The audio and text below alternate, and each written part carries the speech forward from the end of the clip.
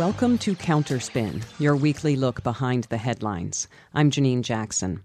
This week on Counterspin, I want to see feisty disabled people change the world. So declared disability rights activist Judy Heumann, who died last weekend at age 75.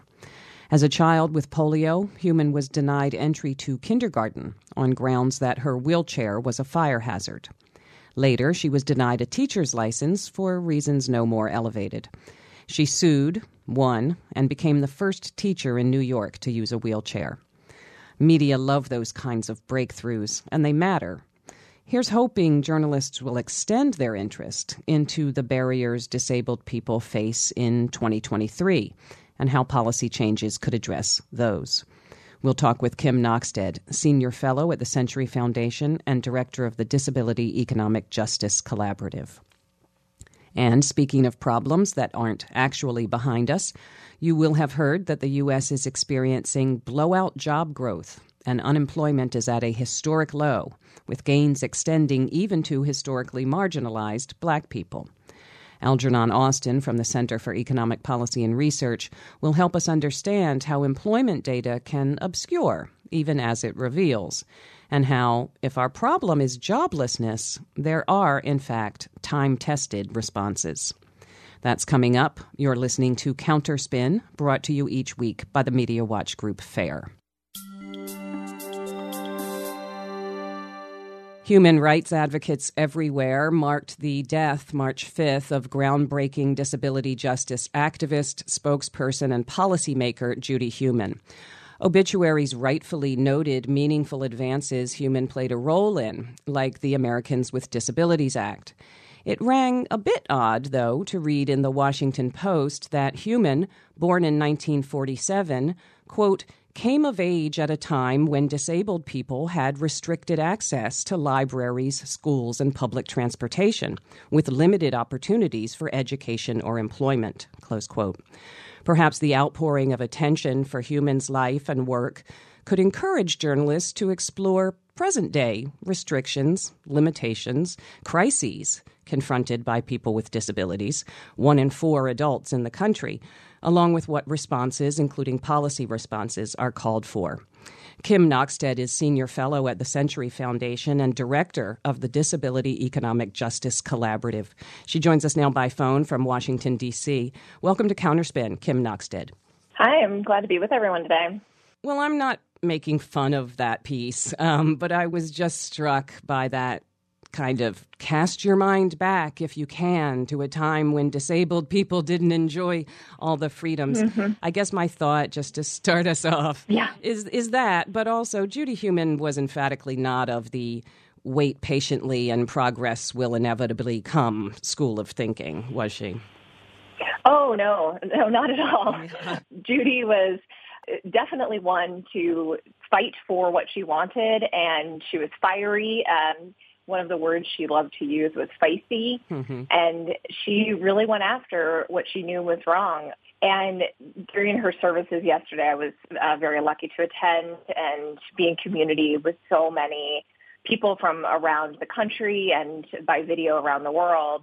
We got to hear so many stories about her, and every story had a note about her, fighting for the rights of disabled people and against the injustices that so many of us face. And still face. I mean, and this is kind of my, this is, of course, what I'm complaining about here. The treatment of disabled people as an afterthought in policy, in media, which I know is what you engage. And it's weird, given not only that so many people in this country are living with disabilities of varying kinds, but also because it's a community that anyone can join at any moment. And indeed, I've heard COVID described as a mass disabling event. And I wanted to ask you, what is COVID showing us about policy responsiveness, about movement responsiveness? What are some of the impacts when the disabled community grows, as it were, suddenly in this way? I appreciate you pointing out that anyone can become disabled at any time, because that is part of what I think the U.S. economy is actually facing right now with the growth of the disability community in a very abrupt way because of COVID. And we do have the largest influx of the community that we've seen in many, many years. And that has really caused the workforce to try to make an adjustment. And that adjustment's been slow. It's been difficult because we have so many people that now cannot do the jobs that they used to do because of long COVID. And that is extremely difficult, not only for the entire, again, U.S. economy, but for that person.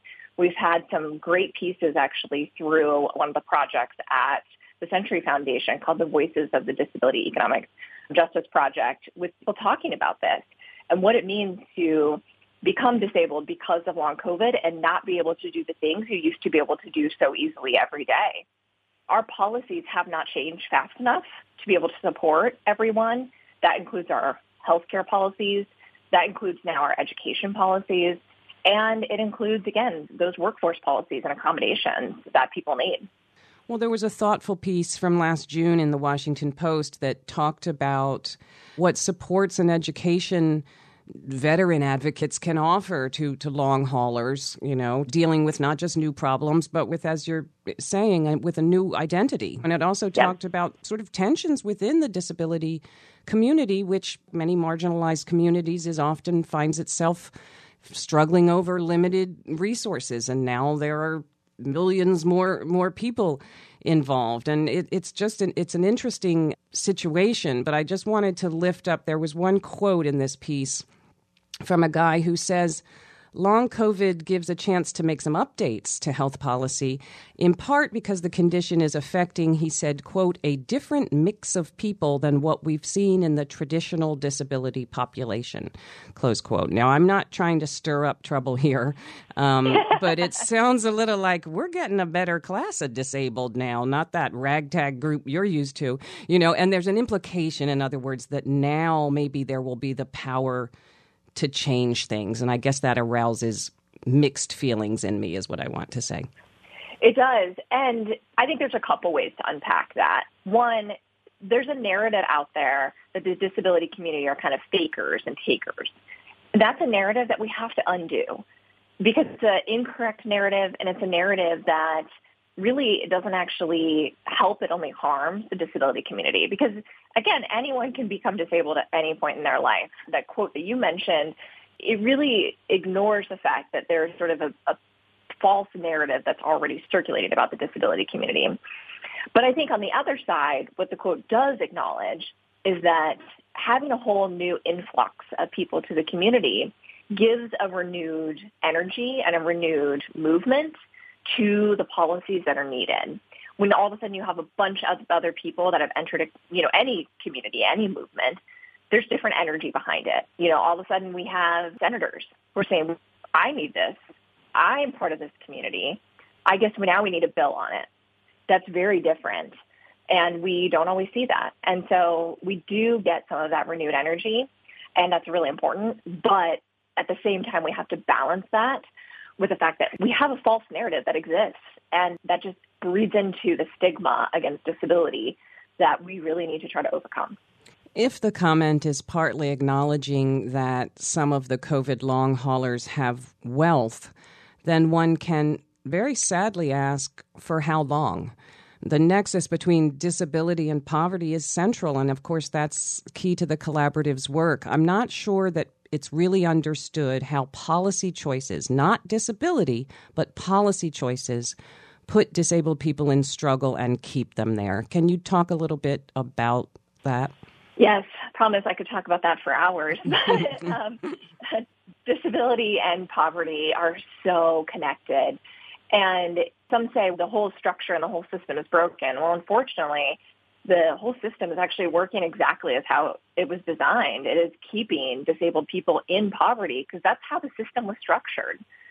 And so it's not that the system was broken. It's the system has to be completely corrected. And what I mean by that is that so many of our policies have been designed to keep disabled people out of work, to keep disabled people from actually building wealth, and to keep disabled people from even, getting the care that they need to live independently. Some of our healthcare policies really actually preference institutional care, not living in a community.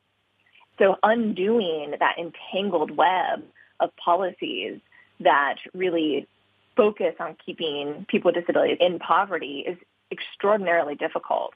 And that's something that we have to do. Even outside of wealth, I would say social and political capital that people hold, leveraging that as we start to make some work on all of this is going to be really important. Counterspin listeners will have heard us reference the Medicaid divorce, in which people have to get divorced in order to keep their health care because if they're married, or they can't get married because together they make too much money. It's cruel and it's often hidden, I think, to other folks. Yeah, absolutely. And there's so many choices that I think so many people do have to make. And it's just how you start to allocate funds to try to just live day to day. I mean, I acknowledge that I have privilege because I work at a great place that has health insurance, but I also am a high health cost user. I have infusions that without insurance would be $30,000 a month. Thank goodness for insurance. I also have to spend a lot of money towards that because I could never qualify for Medicaid to help pay for that. So you think about, even though I acknowledge the privilege that I have to be able to afford what I do, the whole system is stacked against you when you are a person with a disability and trying to get the care you need, from the cost of prescriptions, the cost of specialists, the cost of getting home and community-based living, the cost of a direct care worker, trying to access the workplace you need, and the list goes on. And the Disability Economic Justice Collaborative is saying there are things we can do. There are policy changes that we can make that can, as you're saying, not tweak and not fiddle with and perfect the system that we have, but really fundamentally overhaul it. Absolutely. So much of what we do does tinker on the edges, and we're saying we need to stop just tinkering. And so much of disability policy is siloed. And again, we've been caught in this web that I mentioned before for so long. Instead, what we're saying is, let's bring a lens of disability to all economic policy making: food security, transportation, housing. What we are trying to do at the Disability Economic Justice Collaborative is really bring a disability lens to all economic policy making. And that's really the goal. Whether, again, you're doing all of these different policies, it's trying to embed disability into every single piece that you are working on. So we are saying, let's center the values that disabled people need and bring that into all of our domestic policy work. So I'm going to give an example. We believe every disabled person needs to have access to reliable, affordable, and accessible transportation. That's something that's fundamental. And so we want to see that no matter what the bill is, what the proposal is, what the law is, regulation, I could go on, right? Mm-hmm. That's the goal we want to see throughout. And the same thing for healthcare, access to healthcare they need, access to food. And so we've developed a framework. We call it the Disability Economic Justice Policy Framework. We want to see that embedded into domestic policymaking to really move the needle on how we think about policymaking with a disability lens. Because every issue is a disability issue, and that goes for media as well as for policy. Every story that impacts disabled people should include awareness of the impact, is my feeling. It's not bad to have occasional reports that focus solely on disability or the disabled community. But if you're reporting rent hikes or food prices or criminal justice, well, disabled people are in that reality, so they should be in the story. Do you have any thoughts finally about media coverage? Yeah, I think it is really important for media coverage to think more about disability. I think one of the things we see is, you're exactly right, there will be a story about something related to disability, and then you won't see something else until it's very disability-centric. And everything in between ignores that disability exists. And we know that that's just not how disability is in our lives. Disability is part of the natural human experience.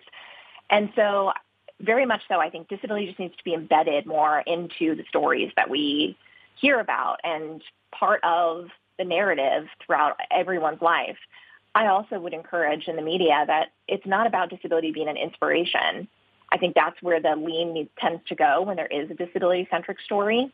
And it's just disability is part of the life that we all live. And here's the story that happens to be about a disabled person or a narrative that we're talking about. And so those are some of the pieces that I think would be great to think about more. We've been speaking with Kim Knoxted of the Century Foundation and the Disability Economic Justice Collaborative. You can find their work online at tcf.org. Kim Knoxted, thank you so much for joining us this week on Counterspin. Thanks for having me.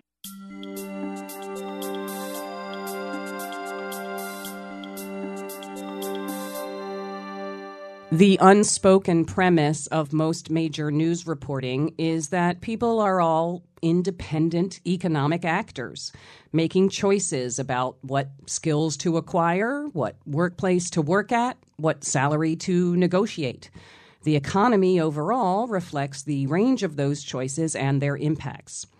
The idea that people find themselves in jobs or sectors with differing pay scales and workplace rights informs what news media see as acceptable states of affairs and what they present as reasonable interventions, which is why it takes an active effort to see the role that policy has played and does play in shaping employment opportunities.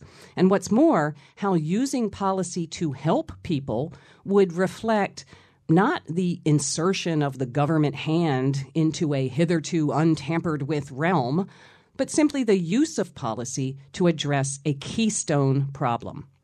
Algernon Austin is the Director for Race and Economic Justice at the Center for Economic and Policy Research and author of, most recently, America is Not Post-Racial: Xenophobia, Islamophobia, Racism, and the 44th President. He joins us now by phone. Welcome to Counterspin, Algernon Austin.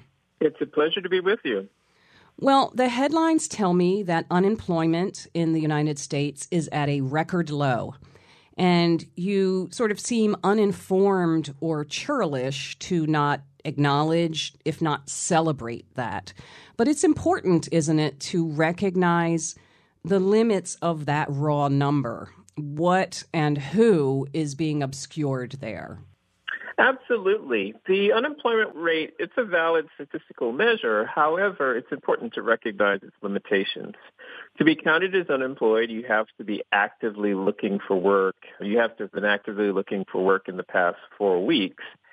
And if you have faced significant obstacles in finding work, or if you are unfortunate enough to live in some of our more economically depressed areas, then you're not likely to be actively looking for work because you've been rejected repeatedly from employers, or you look around your community and you know that there are no jobs available.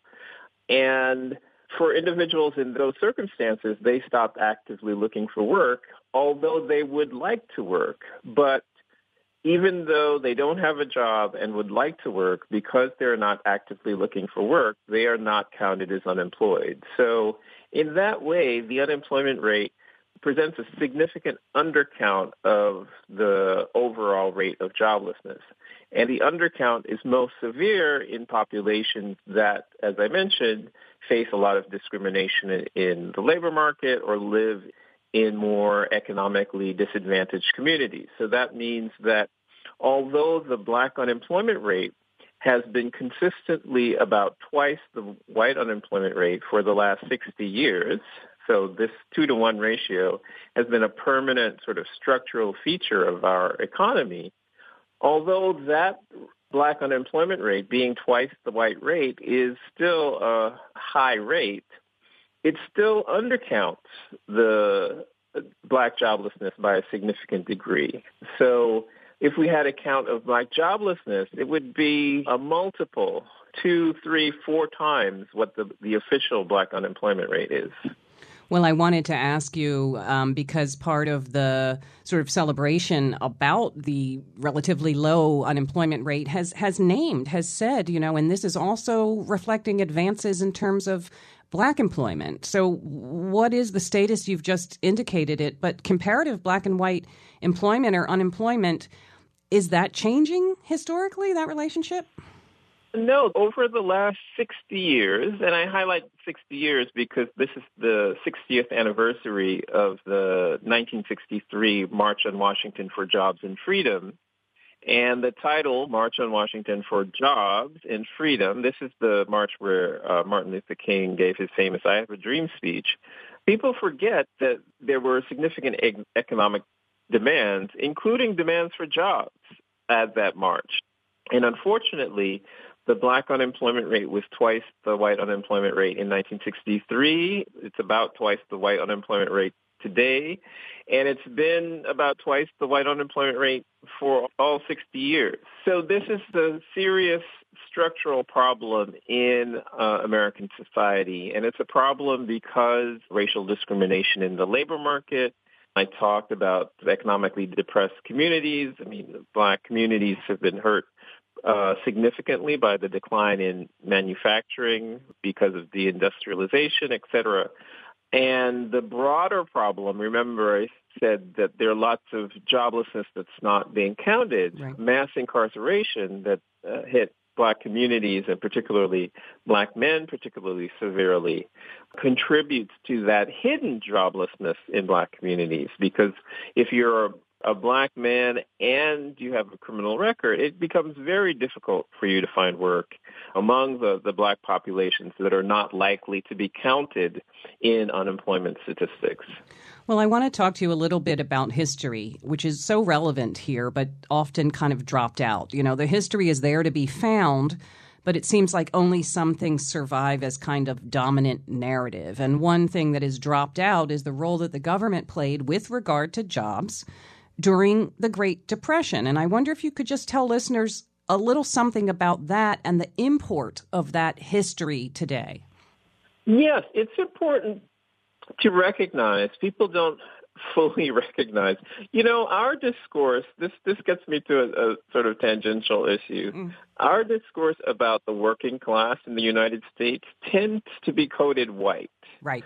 But the majority of black people are working class people. The majority of Latino people are working class people. Right. And increasingly, as our country becomes more racially and ethnically diverse, the working class is every day becoming more and more racially and ethnically diverse. So we really have to change our thinking about when we think about working class. Remember that we're also talking about the majority of black people and the majority of the Latino or Hispanic population. So the WPA, the Works Progress Administration during the Great Depression, it's really important for people to realize that in response to this massive economic downturn and massive high rates of unemployment, the government stepped in and directly created jobs for people. And the positive thing about that is that it included black people. And at the height of the WPA jobs program, over 400,000 black workers were employed by the WPA. So this is really a really important example because it shows that the federal government can create jobs and can employ black workers. So today, as I mentioned, we have a really significant, even in a period of historically low unemployment rate for black people, because the black unemployment rate is still twice the white unemployment rate, and because a lot of black joblessness is not counted in the unemployment rate, we still have a massive need for jobs in black communities. And the WPA shows us that the federal government can actually address this through direct job creation, through subsidized employment programs, which is what the WPA was. And I'm actually involved in a campaign that's called Full Employment for All, that's calling for the federal government to create a national subsidized employment program that's targeted to communities that suffer from persistently high rates of joblessness. And people can find out about that and sign on to it at the website fullemploymentforall.org. And although we're talking about the importance and the crisis of joblessness for black people, it's important to recognize that there are other places across the country that also have significant levels of joblessness. So in Appalachia, you also have significant joblessness. In the Southwest, you can find several communities with high levels of joblessness. Among the Native American or American Indian population, you can find many of those communities suffering for high rates of joblessness. President Biden, in his State of the Union address, talked about forgotten places and people. And so full employment for all is about let's target job creation to these forgotten places and people and include them in the American economy.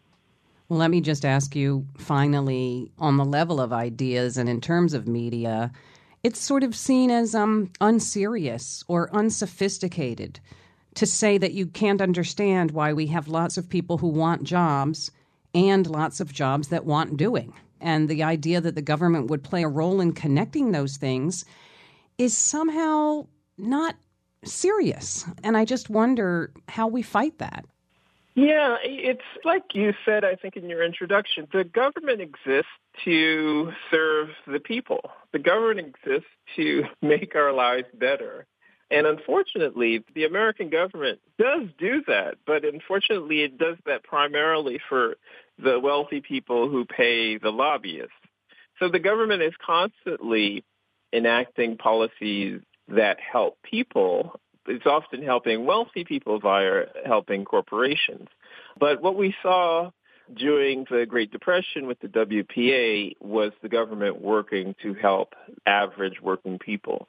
And we need more efforts to get our policymakers to enact policies that help average working people or average people who would like to work, as I'm doing in the Full Employment for All campaign, making sure the government provides jobs for those people.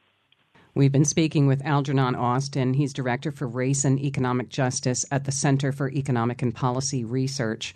They're online at CEPR.net, CEPR.net, and that website we've discussed is fullemploymentforall.org. Thank you so much, Algernon Austin, for joining us this week on Counterspin. It's been a great pleasure for me.